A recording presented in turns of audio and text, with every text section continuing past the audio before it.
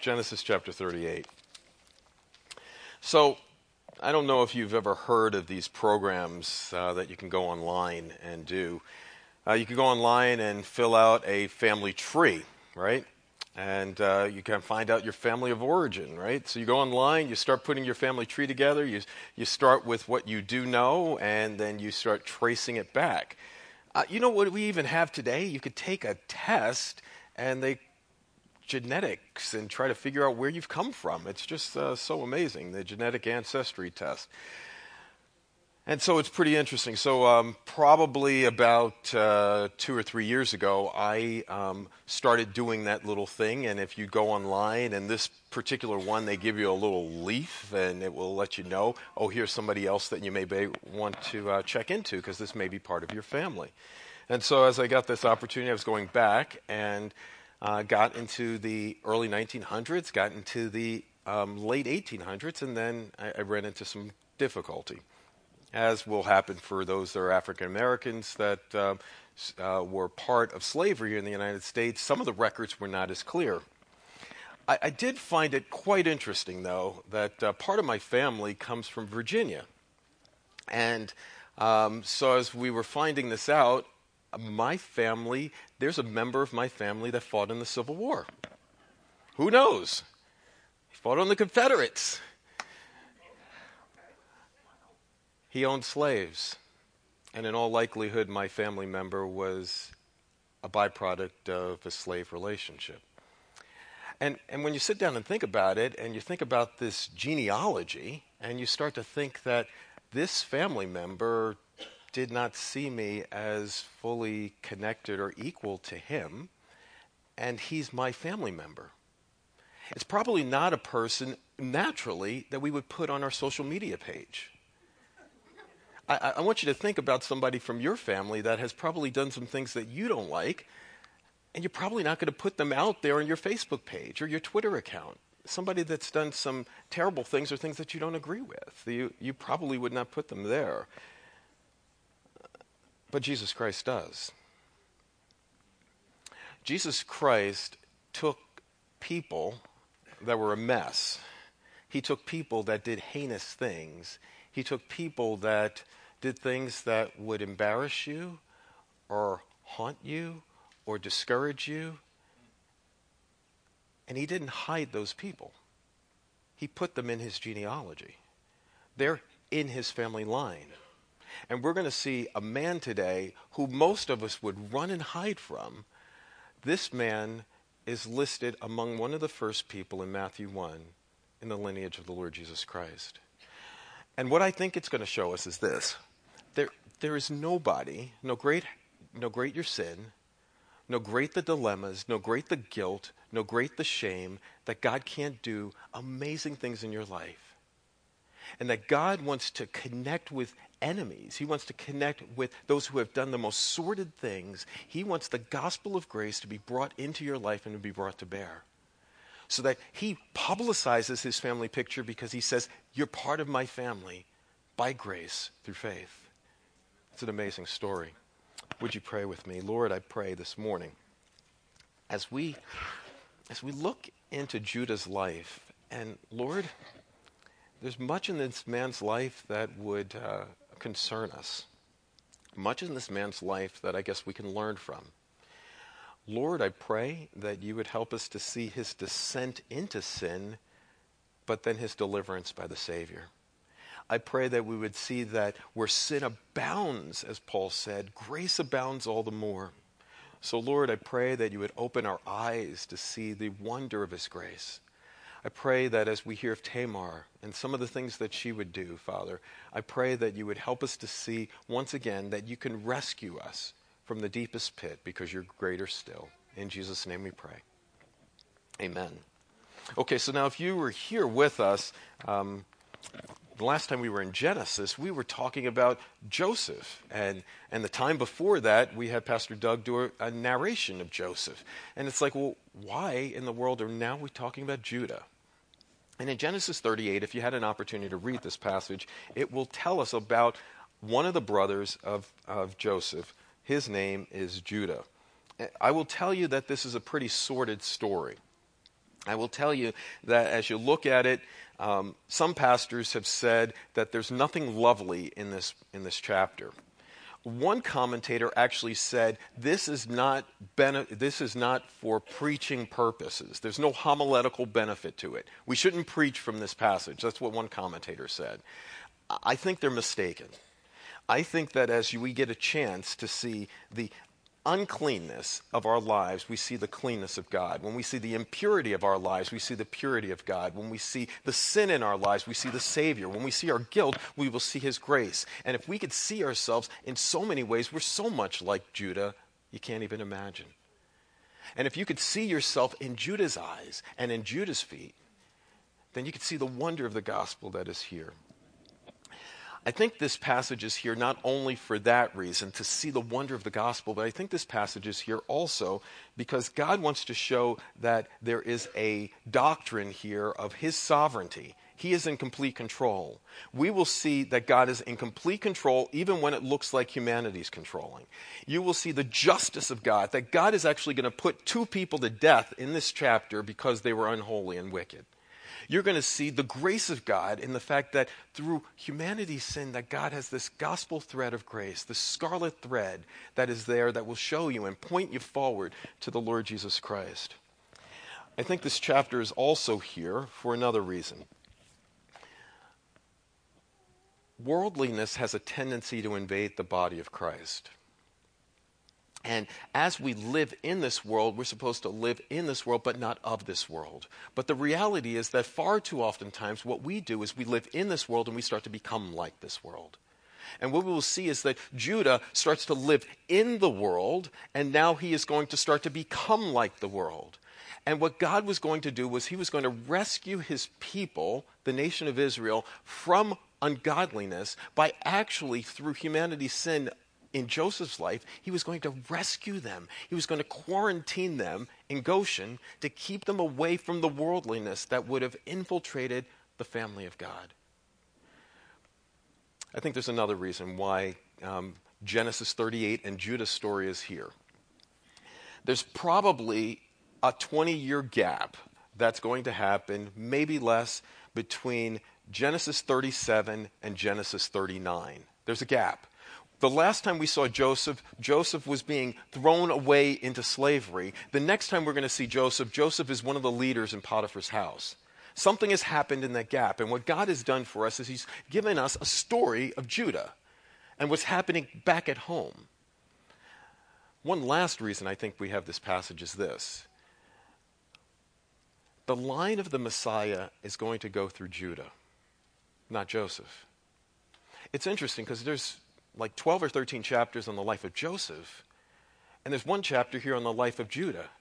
And what God is going to do is He's going to trace His Masonic line, His Messianic line, through the line of Judah, not through the line of Joseph.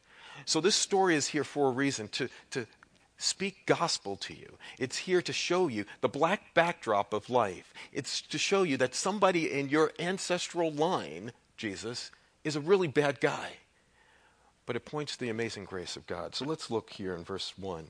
It says it happened at that time. So after Joseph has been sold, it says this, it happened at that time that Judah went down from his brothers and turned aside to a certain Adulamite whose name was Hira.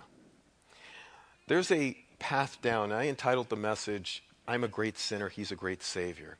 I want you to think of His descent into sin in a series of steps. And the first step is this. He separated Himself from the family of faith. He separated Himself from the family of faith. What it says here is this. It happened at that time that Judah went down from his brothers. Now, we don't know why he left his brothers. We don't know why he left his family, but he left them. He took off. He separated himself. And time after time, that's exactly what I think we do in our lives. We turn away from our families. We turn away from the people of faith. God is not even mentioned in this chapter. Prayer is not mentioned in this chapter. Covenant is not mentioned in this chapter. Speaking evangelistic ways into the family is not mentioned in this chapter. Judah had turned away from his family, but he had also turned away from his faith. You know, there was no churches in those times, so your family of faith was your church.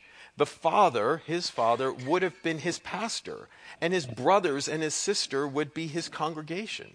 And what he did was, after maybe the guilt of what he had done to his brother, he ran away. He separated himself. And it got me thinking that that's exactly where we start our descent into sin as well. How oftentimes is it that when things are not going well in your life that you stop coming to church?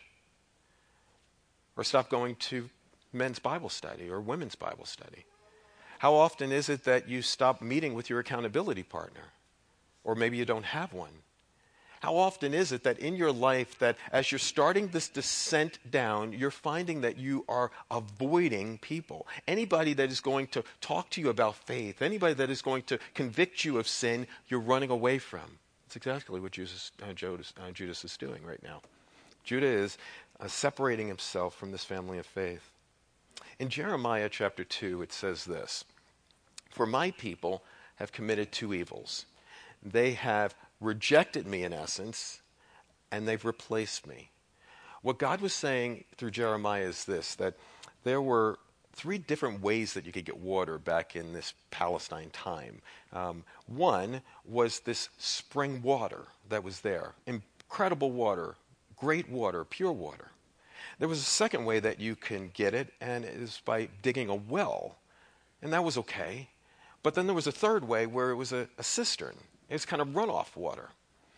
And what God was saying through Jeremiah is what we do, our tendency is to reject God, turn away from pure water, and go to runoff water. That's exactly what Judah is doing right now. Judah is finding himself separating himself from his family, separating himself from the family of faith. What foolishness he's doing. He's acting in such ungodliness. He's acting in ingratitude. He's turned away.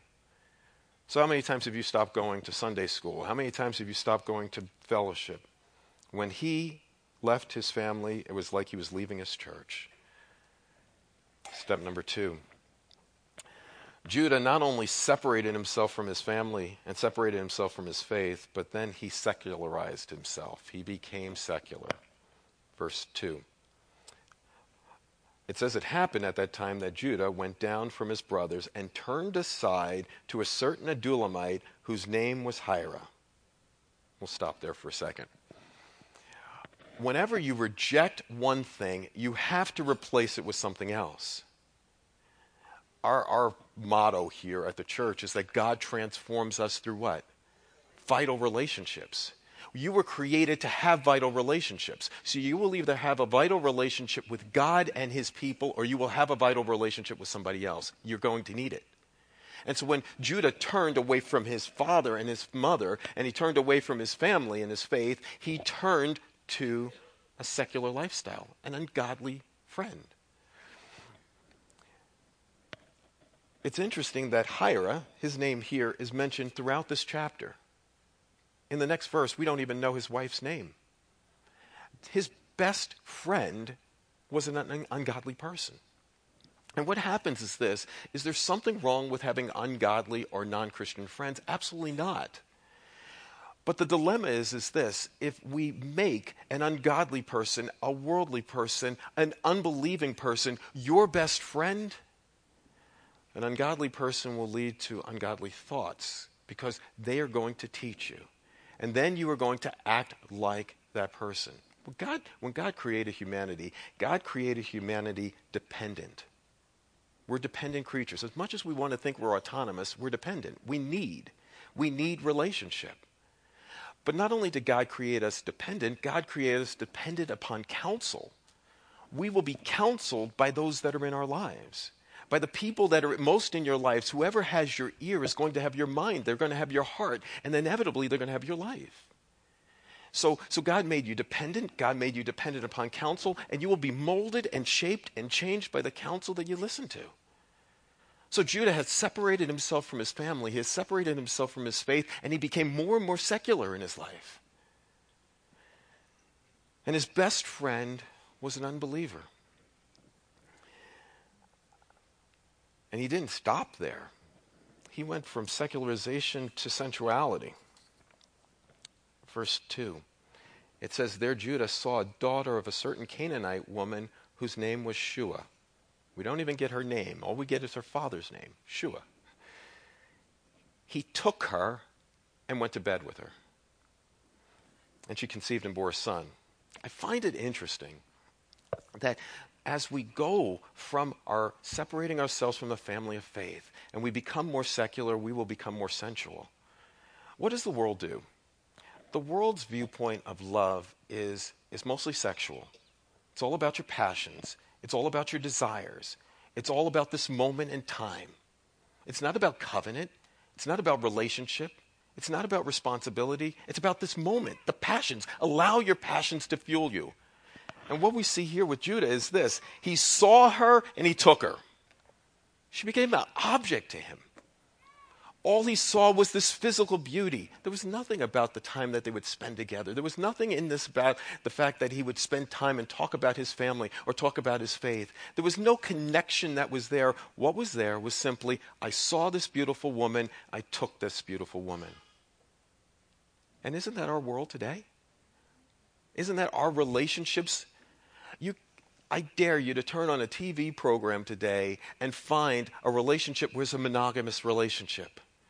A relationship where a man is pledged to a woman and he is going to stay committed to her. I dare you to turn on a TV program today where sex is just viewed as no big deal. That you could just do this and have no consequences. Well, that's exactly what happens when you have ungodly friends. You will have an ungodly perspective, and there's inevitably going to be an ungodly behavior. He picks up a non-believing spouse.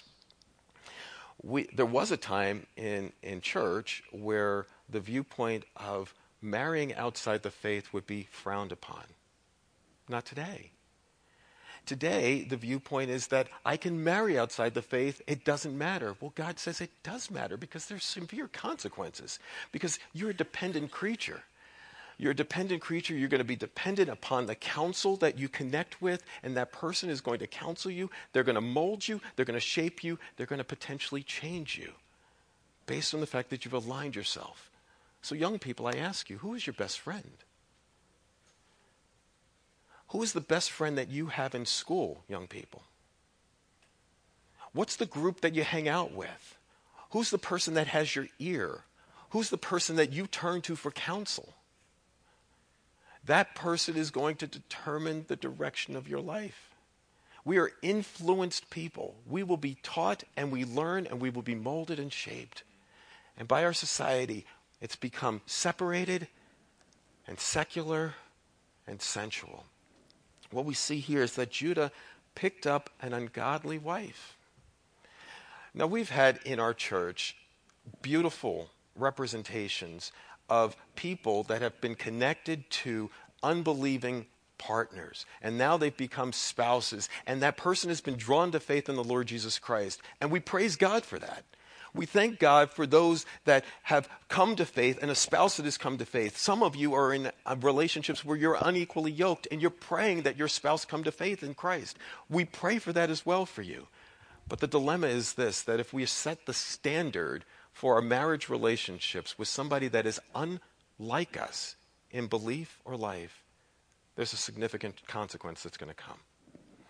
Well, Judah separated himself. Judah became secular. Judah became sensual.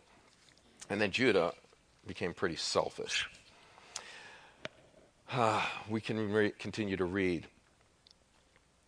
She conceived, verse 3, and bore a son and called his name She conceived and bore another son, and she called his name Onan. And yet she bore a son again, and she called his name Shelah. It's interesting that Judah has now married this woman and had children with her, which you would expect. What I find selfish in Judah's life, and I've got one finger out, three fingers are pointing back, is this. That Judah came from a family of faith. His great-grandfather was Abraham. His grandfather was Isaac. His father was Jacob. He knew the story of hope. He knew the story of faith. And he has this unbelieving friend, his best friend, But there's nothing in the chapter would ever give us an impression that he ever gospelized his friend, taking a Doug word. There was nothing in the chapter that would ever say that he ever spoke truth. That my best friend is on a road to destruction, you need to come to Christ. There was nothing in that chapter that would say that. There was nothing in the chapter, he's pretty selfish, he married an ungodly woman, a person that's an unbeliever. But there's nothing in the chapter that would ever give the impression that he even spoke words of faith to her, prayed for her. None of it. He was selfish to his brother in chapter 37. He is selfish to his best friend. He is selfish to his wife. He has the gospel of grace and he doesn't share it. He's selfish as a father. What we're going to see is that these two sons, it says this, he actually got a non-believing wife for his son, verse 6. And Judah took a wife for his firstborn, and her name was what? Tamar. But Judah's firstborn son, was wicked in the sight of the Lord. And God put him to death.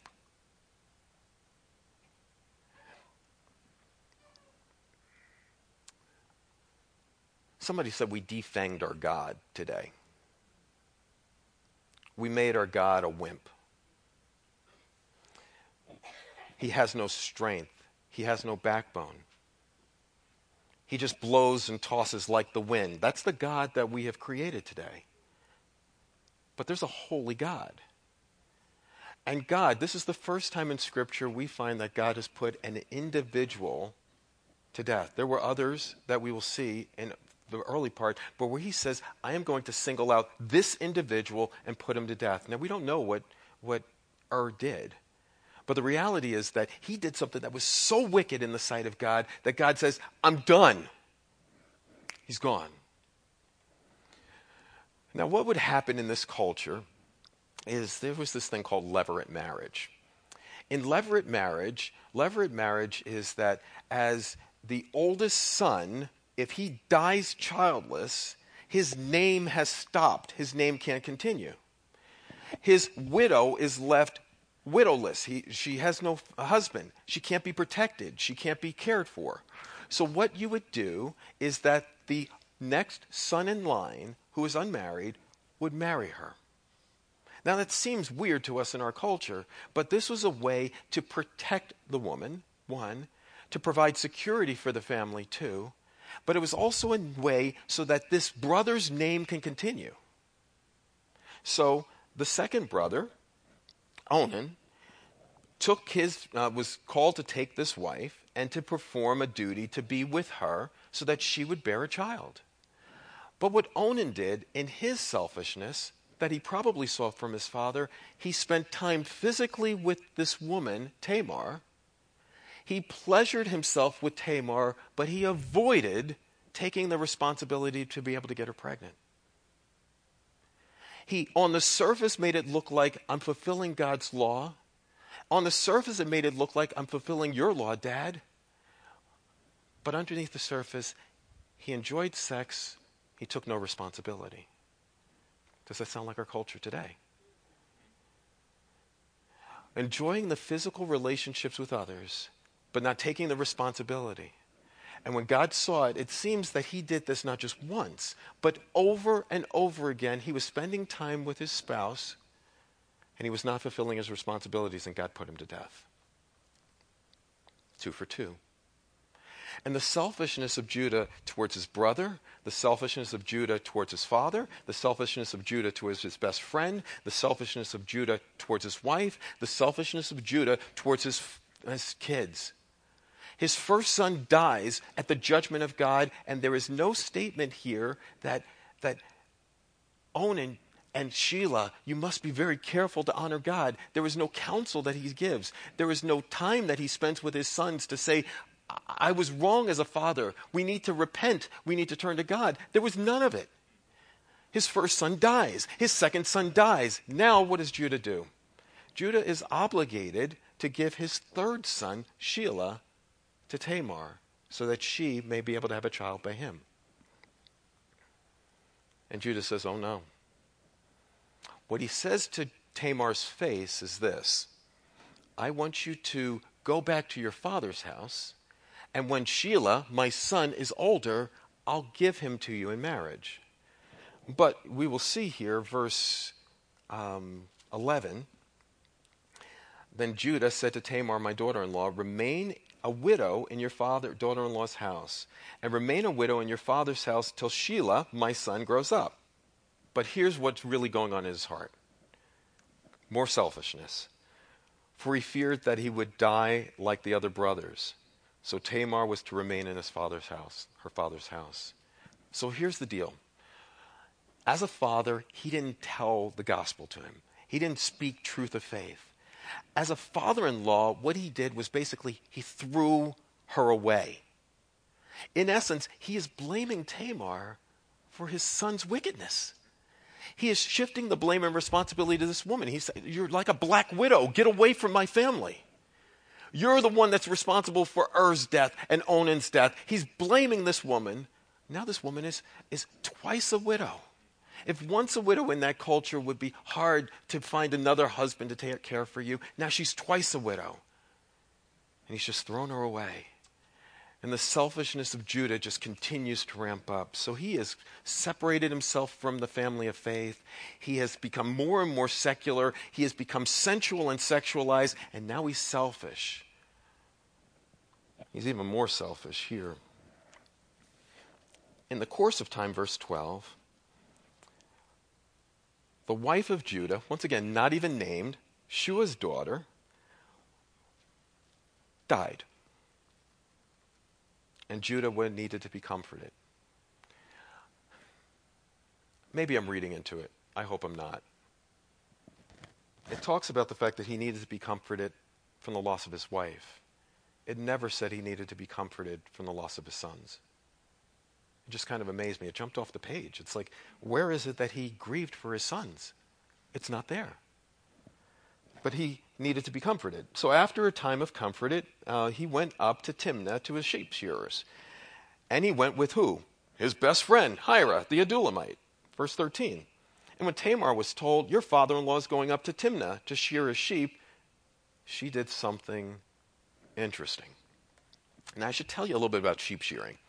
During this time of sheep shearing, what they would do is shear their sheep, but it was a time of festival, right? They would drink, there was a lot of partying, as revelry. It was Mardi Gras, if you want to call it that. It was that kind of time, right?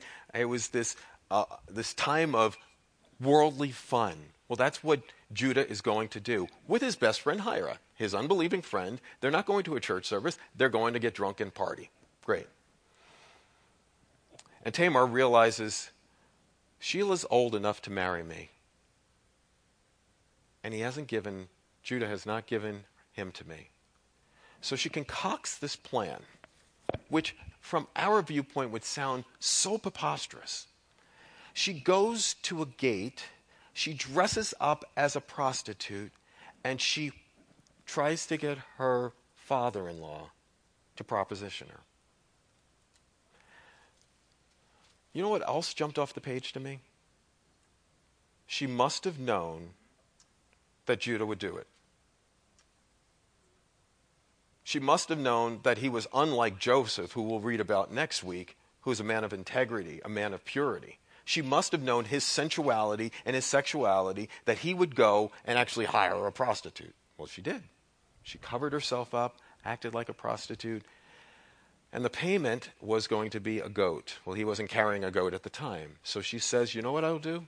I'll take a pledge from you. You leave me your signet ring.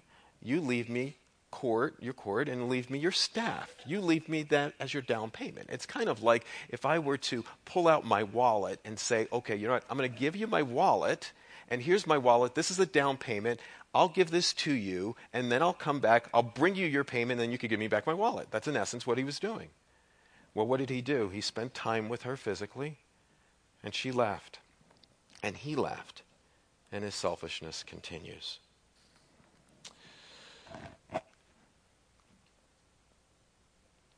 Verse 15.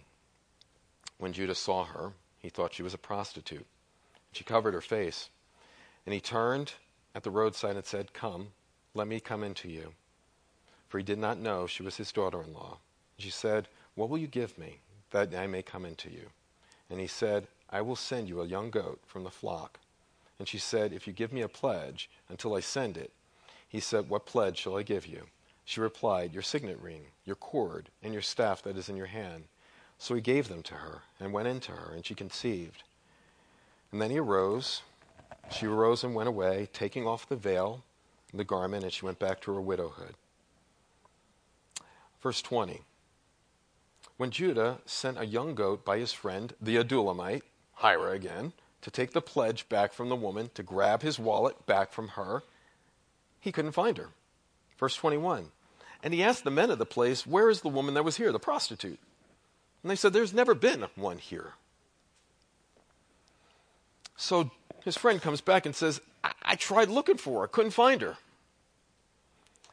And Judah says, in essence,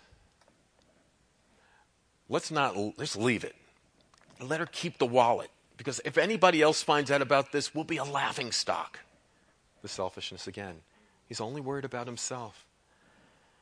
You ever find yourself at times covering up your sin? And as you cover up this sin, it's like you think you did a good thing and you at least feel like you can rationalize your sin a little bit. That's kind of what Judah said. I sent back the goat. I tried to make payment.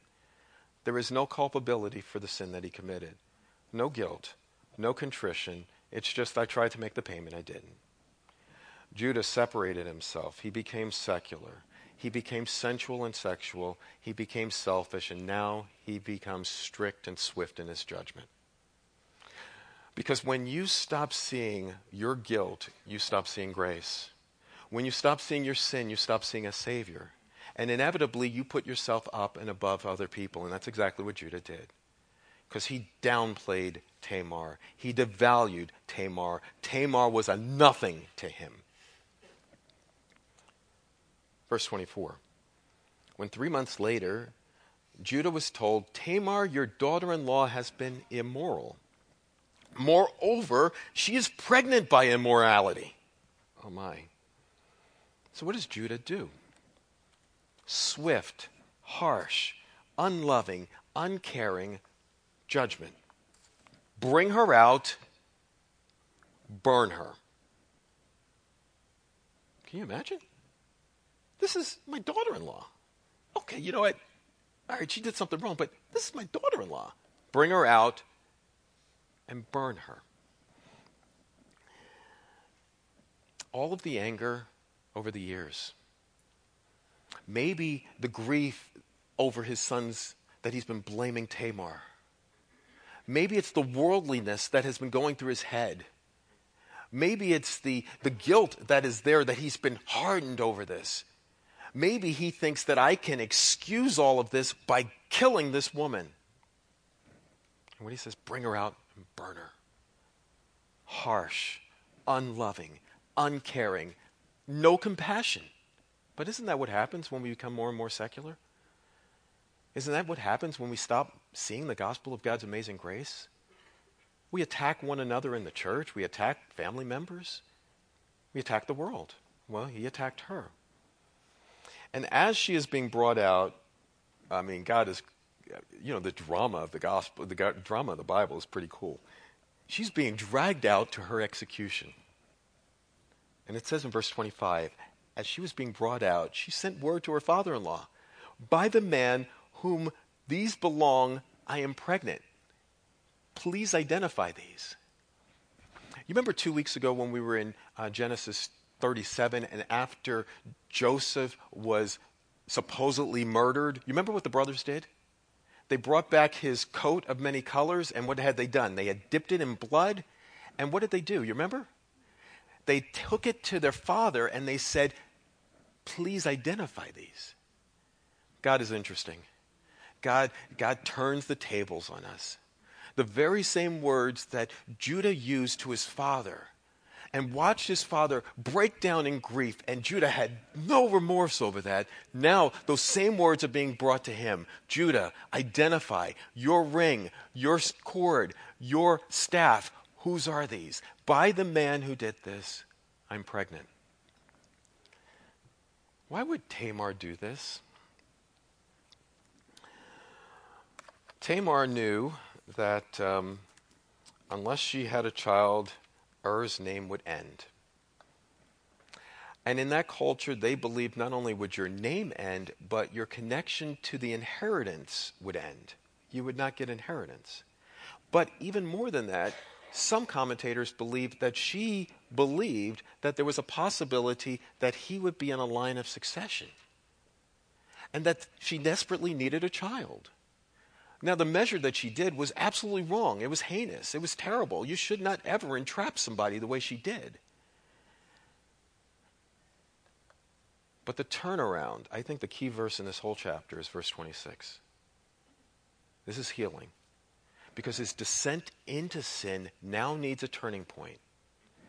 In verse 26 it says this, then Judah did what? He identified them. And he said, she's more righteous than I, since I did not give my son Shelah to her. I call it a Proverbs 28:13 crossroads. Some of us have gotten caught in sin. Maybe it's your wife or your husband, maybe it's your friend. Somebody has caught you in sin at one time. The sad reality is that most of us don't confess our sins ahead of time. Most of us have to get caught in our sins. And God in his grace allows for us to get caught. But you are now at a Proverbs 28 crossroad. Proverbs 28:13 says this, he who conceals his sin will not prosper, but he who confesses it and forsakes it finds mercy. I love that passage because he has now come to the fork in the road. He has now come to the crossroads. That as Proverbs 28:13 says, you are now, the thing has been exposed to you. It is now brought to your face, your signet ring, your cord, your staff. You're the man. It reminds me of David. You remember David when Nathan came to him and gave him this great story? And you remember the anger that David had over the story? That man should be in prison and killed. And then Nathan was able to say to him, David, you're the man. And by God's grace, we see in Psalm 51 that David was brokenhearted and confessed his sin. And I think that's exactly what happened here with Judah as well. Judah came to a place where he identified. Confession means to agree with. Repentance means a change of heart. He confessed here, he says, she is more righteous than I. Some commentators say that he's doing this on just a horizontal comparison. Yeah, I'm pretty bad and she's okay. But that's not what I think he's saying here. She's righteous, I am not. He's come to the end of himself. All of the separation, all the secularization, all the selfishness, all the sexuality, he has come to the end of himself and he says, I'm done. I'm done. And it's not just mere confession that she's more righteous than I, but I think there's repentance. The end of the verse says, and he did not know her again. He spent no time with her physically ever again. And then the gospel breaks through. The gospel broke through in Judah's life. The gospel now also breaks through in two kids. Verse 27. When the time for her labor came, there were two twins in her womb. And when she was in labor, one put out his hand, and the midwife took it and tied a scarlet thread on his hand, saying, this one came out first. But then he drew back in, and behold, his brother came out. And they named him Perez. What a breach is what it means. God has this funny way. In Israelite lore, what would end up happening is that the older would be the leader of the family. But God didn't do that in certain cases. It wasn't Abel. It wasn't Cain, it was Abel. It wasn't Esau, it was Jacob. It wasn't his brothers, Joseph's brothers, it was Joseph. And here, it wasn't Zerah, who was the second born, it was Perez, the firstborn, who was going to receive the privilege of being the firstborn. What God does is he breaks through. He broke through Judah's hardness of heart. He broke through Tamar's barrenness. He broke through Er's name ending. he broke through to bring a gospel message. That scarlet thread around the wrist, I don't know, maybe you are the same. It reminded me of Rahab. You remember Rahab in Jericho? As the Israelites are going into Jericho, there was this prostitute, another one. Her name was Rahab. And she hid the spies and allowed them to go off. And you remember, the sign was that when we come into the town, the Israelites come into the town to invade Jericho, you remember what she needed to do? She needed to hang a scarlet thread out Rahab's window. And the pledge was this, that anybody that was in your home are saved. Anyone outside the home, their blood be on them. And it points to the Lord Jesus Christ. That anyone who rushes to Christ and rushes to the scarlet thread of his blood has salvation. And what Judah did was this. He turned away from secularization. He went back to God. He turned away from secularization. He went back to faith. He turned away from sensuality. He went to following God. He turned away from selfishness and he humbled himself. At the end of the story, what we're going to see is this. You remember there were two sons born to Rachel? There was Benjamin and Joseph. Well, Joseph's gone, and Benjamin's here.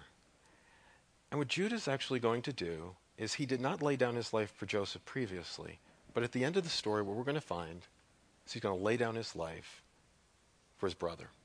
There's a change of heart. The gospel invaded his heart. If you read in Matthew chapter 1, you're going to actually see that the very first woman named in Jesus' genealogy is who? Tamar. So I guess I want to ask you, are you a Tamar this morning? Are you somebody who has been victimized, has been discarded, has been marginalized, has been devalued, diminished? Maybe you feel like you're nobody. Maybe you feel like even in God's economy, you're nobody. You're a second-class person. Well, God loves you in Christ. He has wrapped his arms around you.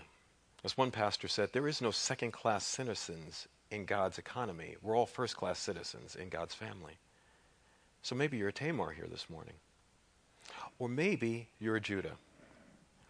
Maybe you're a Judah because you've separated yourself from your family. Maybe you're a Judah because you have separated yourself and gone into secular world and you've found secular friends. Maybe you're a Judah in the fact that you've become sensual in your life. Maybe you're a Judah in the fact that you've become so selfish in what you've done. Maybe you're a Judah in the fact that you've been so swift and harsh in your judgments. But today, God rescues Judahs and God rescues Tamars. What God can do is he could break through all of that, just like Perez is the breakthrough. The gospel can break through into your life. So I pray today that today is a day that you would see God in all his glory. There's this hymn, it goes, grace, grace, God's grace, grace that will pardon, yes, grace that will cleanse within, grace, grace, God's grace, grace that is greater than all my sin.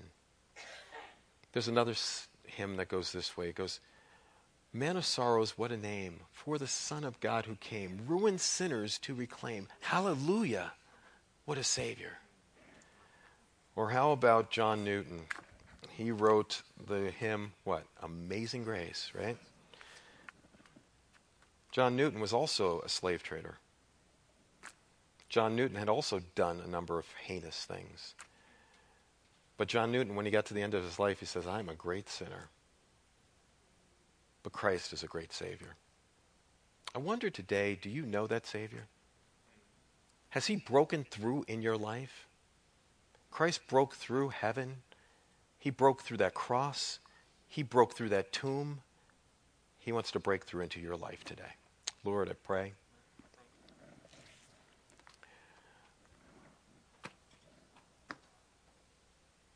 That you would remind us of your gospel grace and your kindness. Father, the reality is, as I look at Judah's life, his life is such a mess.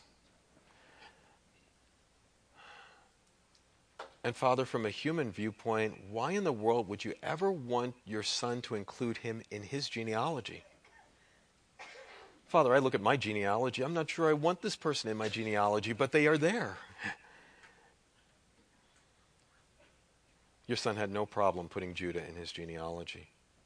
He had no problem putting Tamar in his genealogy. Because justification is not based on what we do. It's not based on our conduct or character. It's based on the conduct and character of your son. You are in the place of rescuing people like Judah. You're in the place of rescuing people like Tamar. So every Tamar that is here and every Judah that is here, I pray that they would see their sin like Judah did. I am not righteous, he said. I pray that they would see their need for a Savior, the Lord Jesus Christ. Judah didn't know the name of Christ, but he was looking forward to a Redeemer. We look back at the Redeemer. We know who he is. We praise you for that. He moved from his sin to a Savior. He moved from his Savior to satisfaction. And his life was changed. He moved from his guilt to grace. And he lived his life in gratitude. Help us to do the same. And for anyone that is here that has never trusted in your son today, that feels like a Judah or a Tamar, I pray that you would drop them to their knees. I pray that they would humble their hearts. I pray that they would turn to you. In Jesus' name we pray. Amen.